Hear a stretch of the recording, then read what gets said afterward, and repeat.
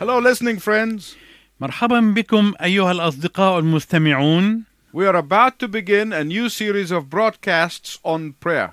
نحن على وشك أن نبدأ سلسلة جديدة من البرامج عن الصلاة.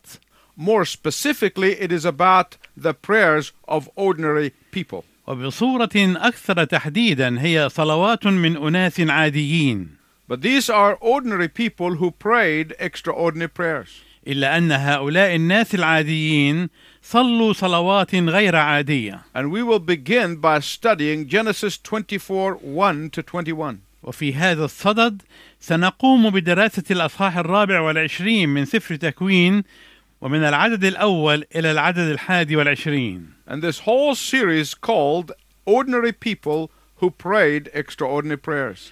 وسنسمي هذه السلسلة الناس العاديين الذين صلوا صلوات رائعة غير عادية. The very first prayer that we will look at has to do with the marriage and marrying. وأول صلاة سنتأمل فيها بصفة خاصة تتعلق بالزواج والتزويج. It has to do with matching two people in marriage. إنها تتعلق بارتباط اثنين من الناس بالزواج.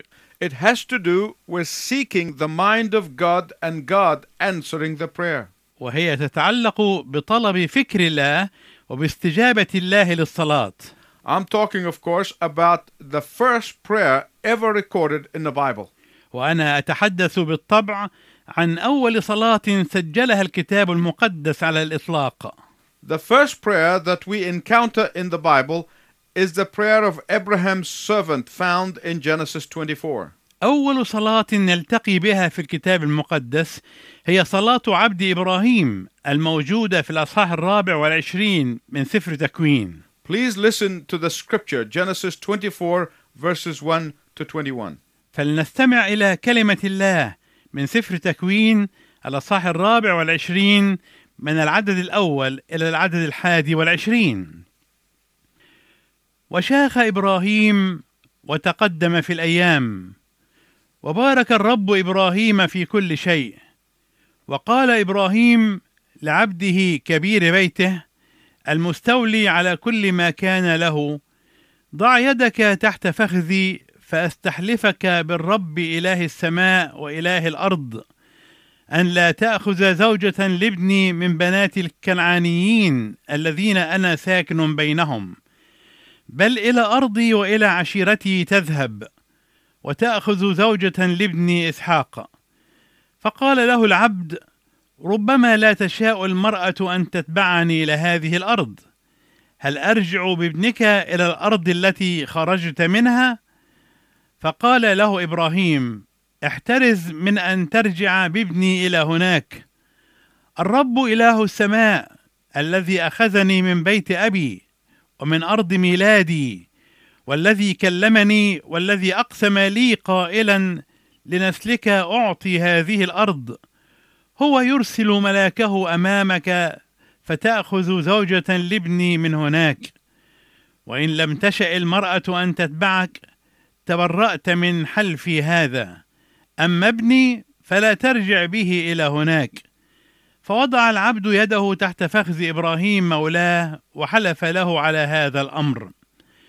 ثم أخذ العبد 10 جمال من جمال مولاه ومضى وجميع خيرات مولاه في يده، فقام وذهب إلى آرام النهرين إلى مدينة ناحور، وأناخ الجمال خارج المدينة عند بئر الماء وقت المساء وقت خروج المستقيات. وقال: أيها الرب إله سيدي إبراهيم، يسر لي اليوم واصنع لطفا إلى سيدي إبراهيم، ها أنا واقف على عين الماء، وبنات أهل المدينة خارجات ليستقين ماء، فليكن أن الفتاة التي أقول لها أميلي جرتك لأشرب، فتقول اشرب وأنا أسقي جمالك أيضا، هي التي عينتها لعبدك إسحاق، وبها أعلم أنك صنعت لطفا إلى سيدي. وإذ كان لم يفرغ بعد من الكلام، إذا رفقة التي ولدت لبتوئيل ابن ملكة امرأة ناحور أخي إبراهيم خارجة وجرتها على كتفها، وكانت الفتاة حسنة المنظر جدا وعذراء لم يعرفها رجل، فنزلت إلى العين وملأت جرتها وطلعت، فركض العبد للقائها وقال: اسقيني قليل ماء من جرتك، فقالت: اشرب يا سيدي، وأسرعت وأنزلت جرتها على يدها وسقته، ولما فرغت من سقيه قالت: أستقي لجمالك أيضا حتى تفرغ من الشرب، فأسرعت وأفرغت جرتها في المسقاة، وركضت أيضا إلى البئر لتستقي، فاستقت لكل جماله، والرجل يتفرس فيها صامتا ليعلم أأنجح الرب طريقه أم لا. Abraham commissioned his trusted servant, the chief steward or the head of his household, كلف إبراهيم عبده ومحل ثقته كبير بيته المستولي على كل ما كان له. Most likely it was Eliezer of Damascus, of whom we read earlier in Genesis 15. أغلب الظن أنه كان أليعاذر الدمشقي الذي قرأنا عنه قبل ذلك في العدد الثاني من الأصحاح 15 من سفر التكوين. Abraham commissioned him to go back to Nahor. أمره إبراهيم أن يعود إلى مدينة ناحور. Nahor is where Abraham came from. وكانت ناحور هذه هي المدينة التي جاء منها إبراهيم. Remember, Abraham came from where modern day Iraq is. ومما هو جدير بالذكر أن إبراهيم كان قد جاء من أور، وهي المكان الذي توجد فيه العراق الحديثة اليوم. But God called Abraham to the place called Canaan. ودعا الله إبراهيم أن يذهب إلى المكان المسمى كنعان. So Abraham went from to Canaan in obedience to the Lord.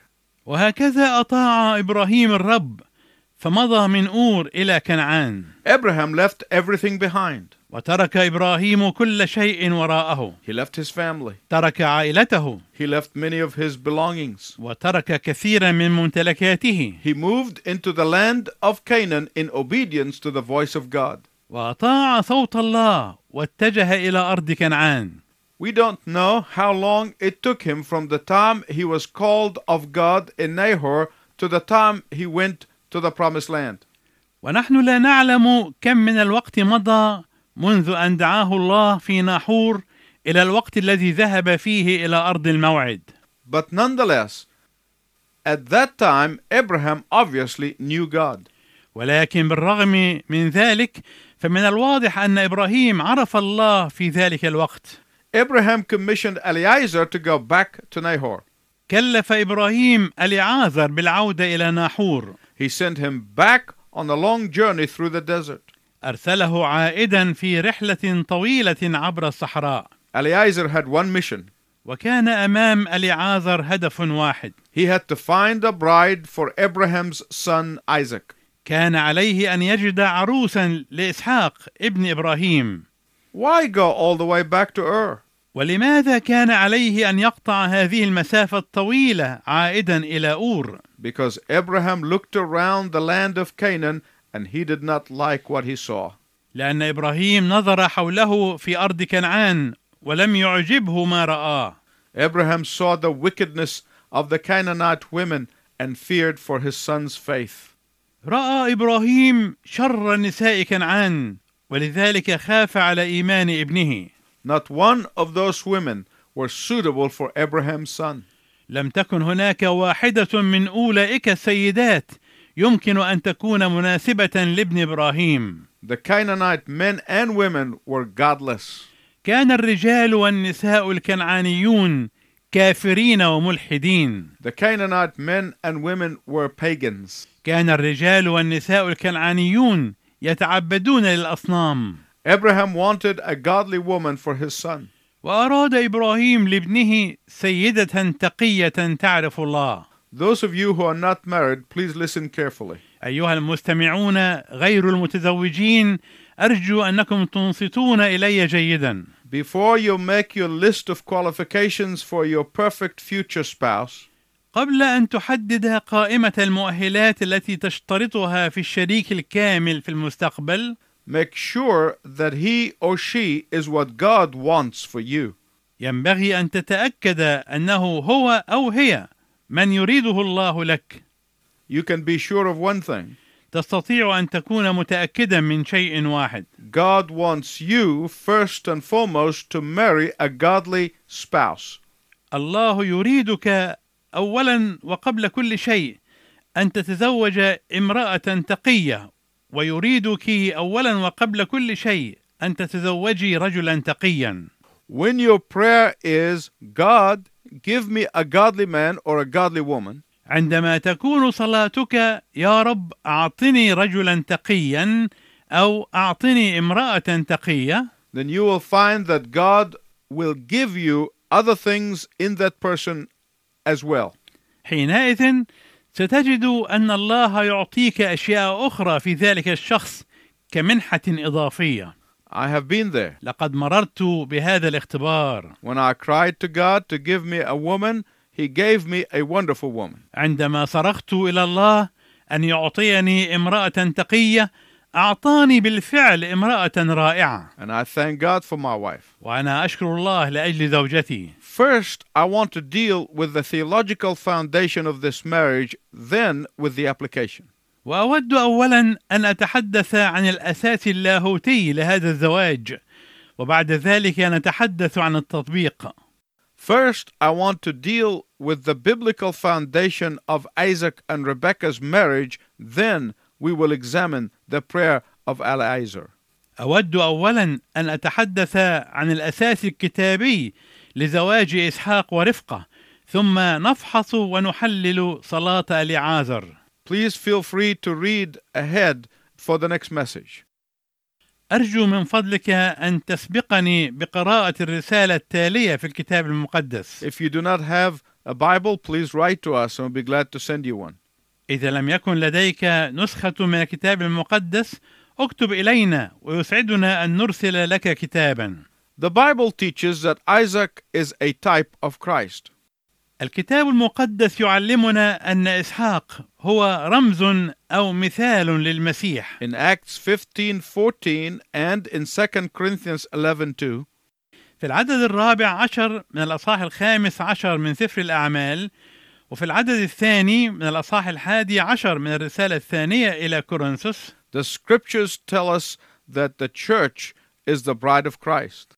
تخبرنا كلمة الله أن الكنيسة هي عروس المسيح. Throughout the Old Testament scripture, وعبر أسفار العهد القديم we see a picture of Israel as the wife of Jehovah.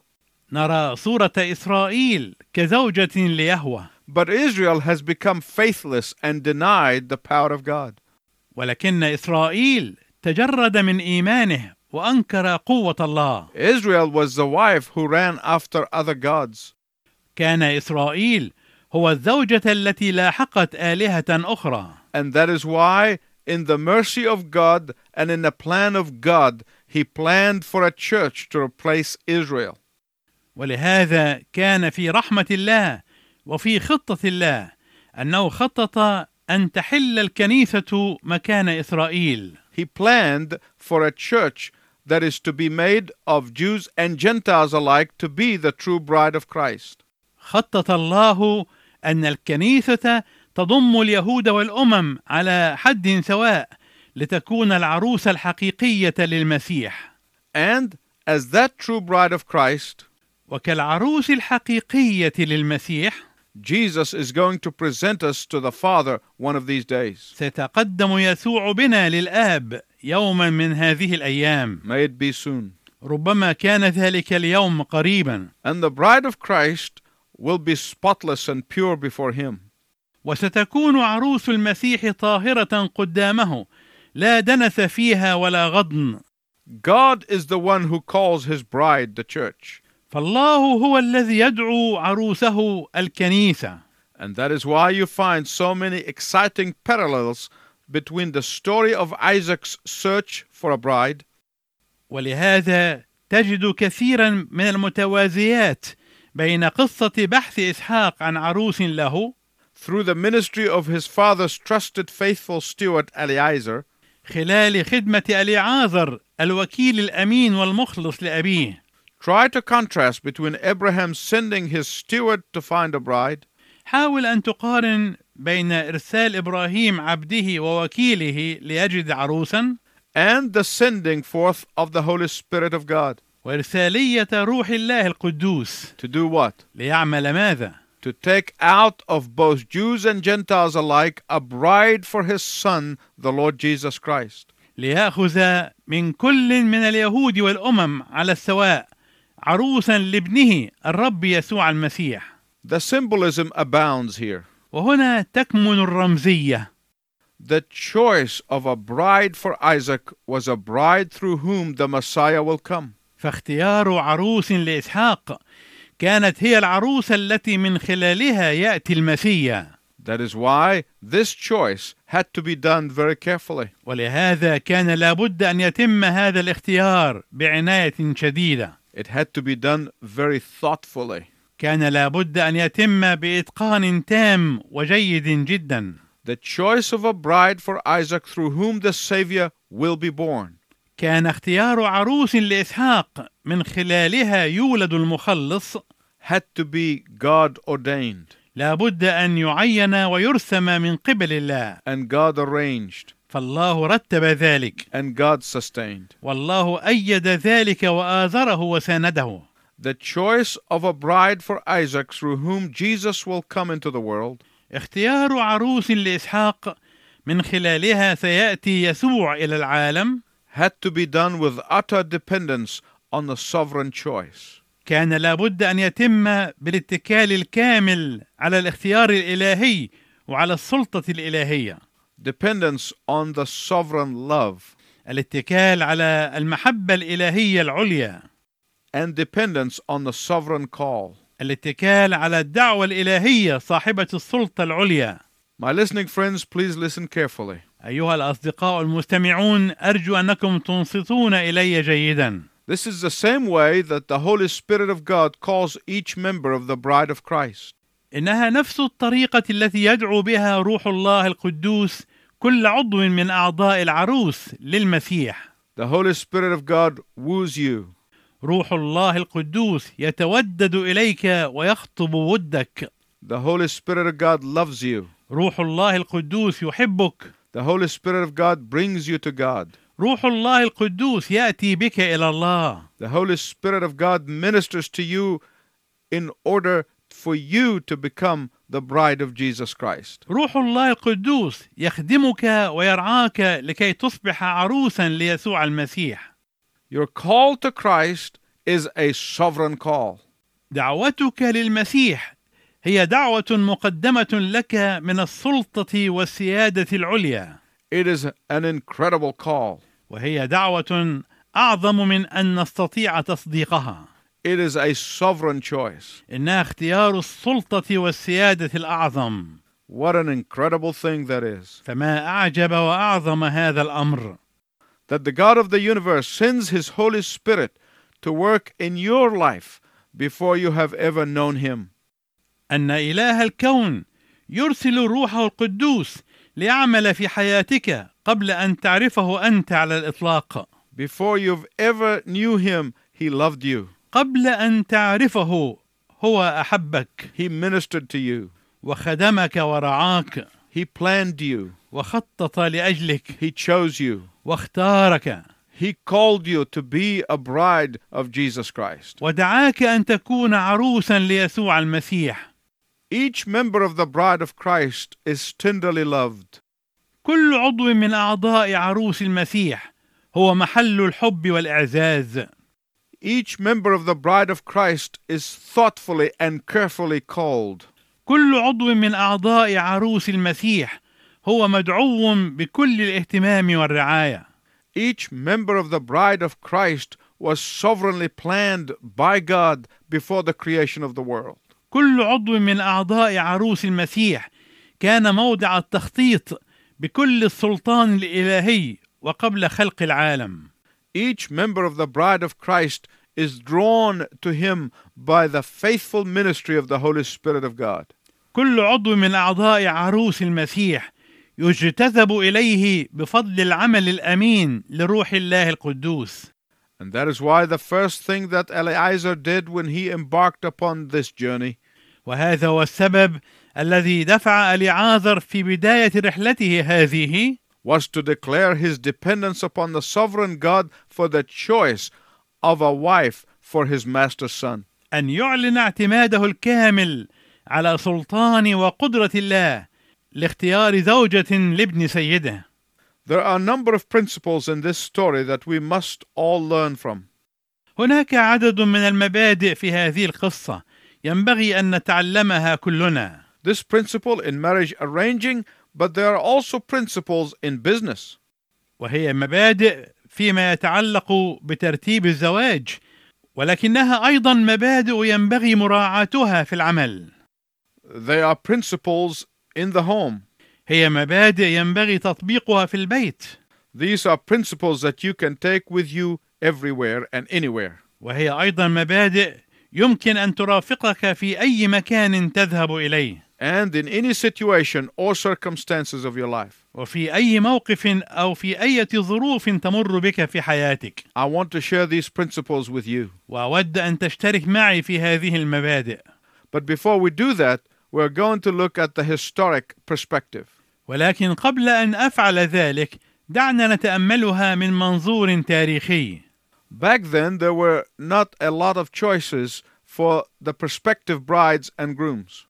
في ذلك الزمن القديم لم تكن هناك خيارات كثيرة أمام العرائس والعرسان الذين يزمعون الزواج. Back then, there was no private moments between the young couple before they were betrothed. في ذلك الزمن القديم لم تكن هناك فرصة للحظات خلوة خاصة بين كل شاب وشابة قبل أن يرتبطا بالزواج. Back then, they often did not even see each other before the wedding night.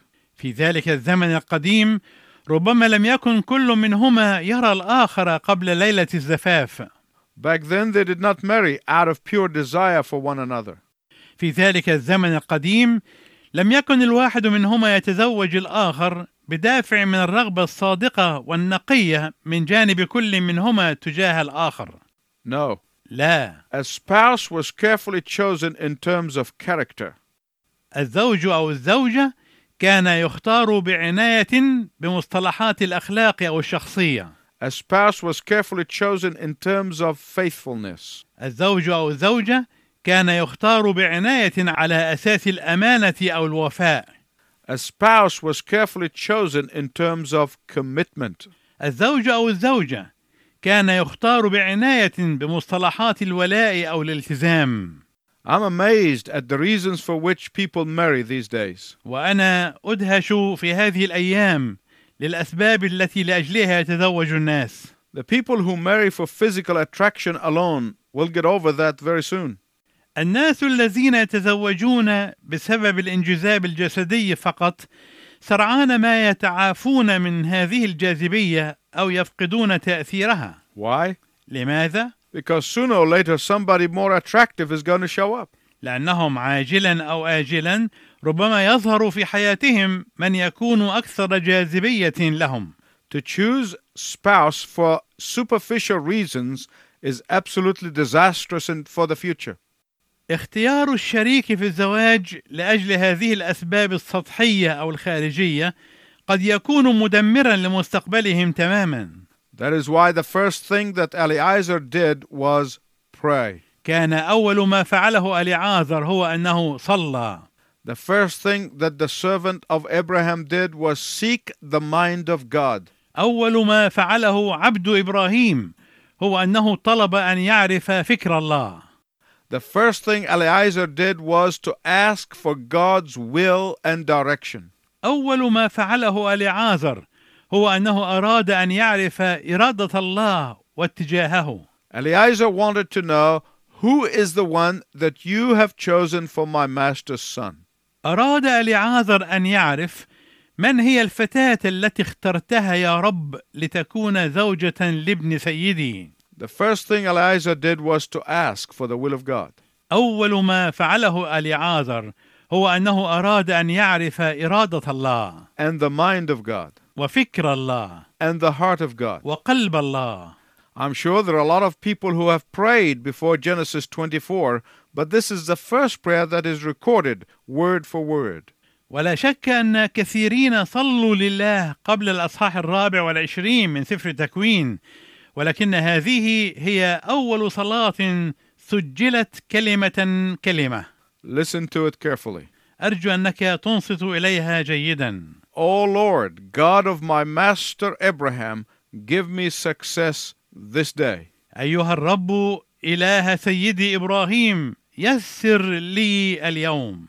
We are going to look at this later on in our next broadcast as our time for today has ended. وسوف نتأمل في هذه الصلاة فيما بعد في حلقتنا القادمة، إذ أن وقتنا في حلقة اليوم قد انتهى. Before you tune in next time, I want to ask you a question to think about. وقبل أن تصغي إلينا في المرة القادمة، أرجو أن أسألك سؤالا لتفكر فيه. Where do you think Eliezer learned to pray like this? أين تظن أن إليعازر تعلم أن يصلي صلاة كهذه؟ Next time, I want you to see if your answer will match mine. في الحلقة القادمة سنرى ما إذا كان جوابك مطابقا لجوابي أم لا. Until then, I wish you God's richest blessing. إلى أن نلتقي معا في المرة القادمة، أرجو لك بركات الله الوفيرة. أنت يا رب اديتني إرادة، كسرت محيط كل قيودي، اديتني وبغنى وزيادة، نورت ملك كل وجودي. أنت يا رب اديتني إرادة، كسرت محيط كل قيودي، اديتني وبغنى وزيادة، نورت ملك كل وجودي.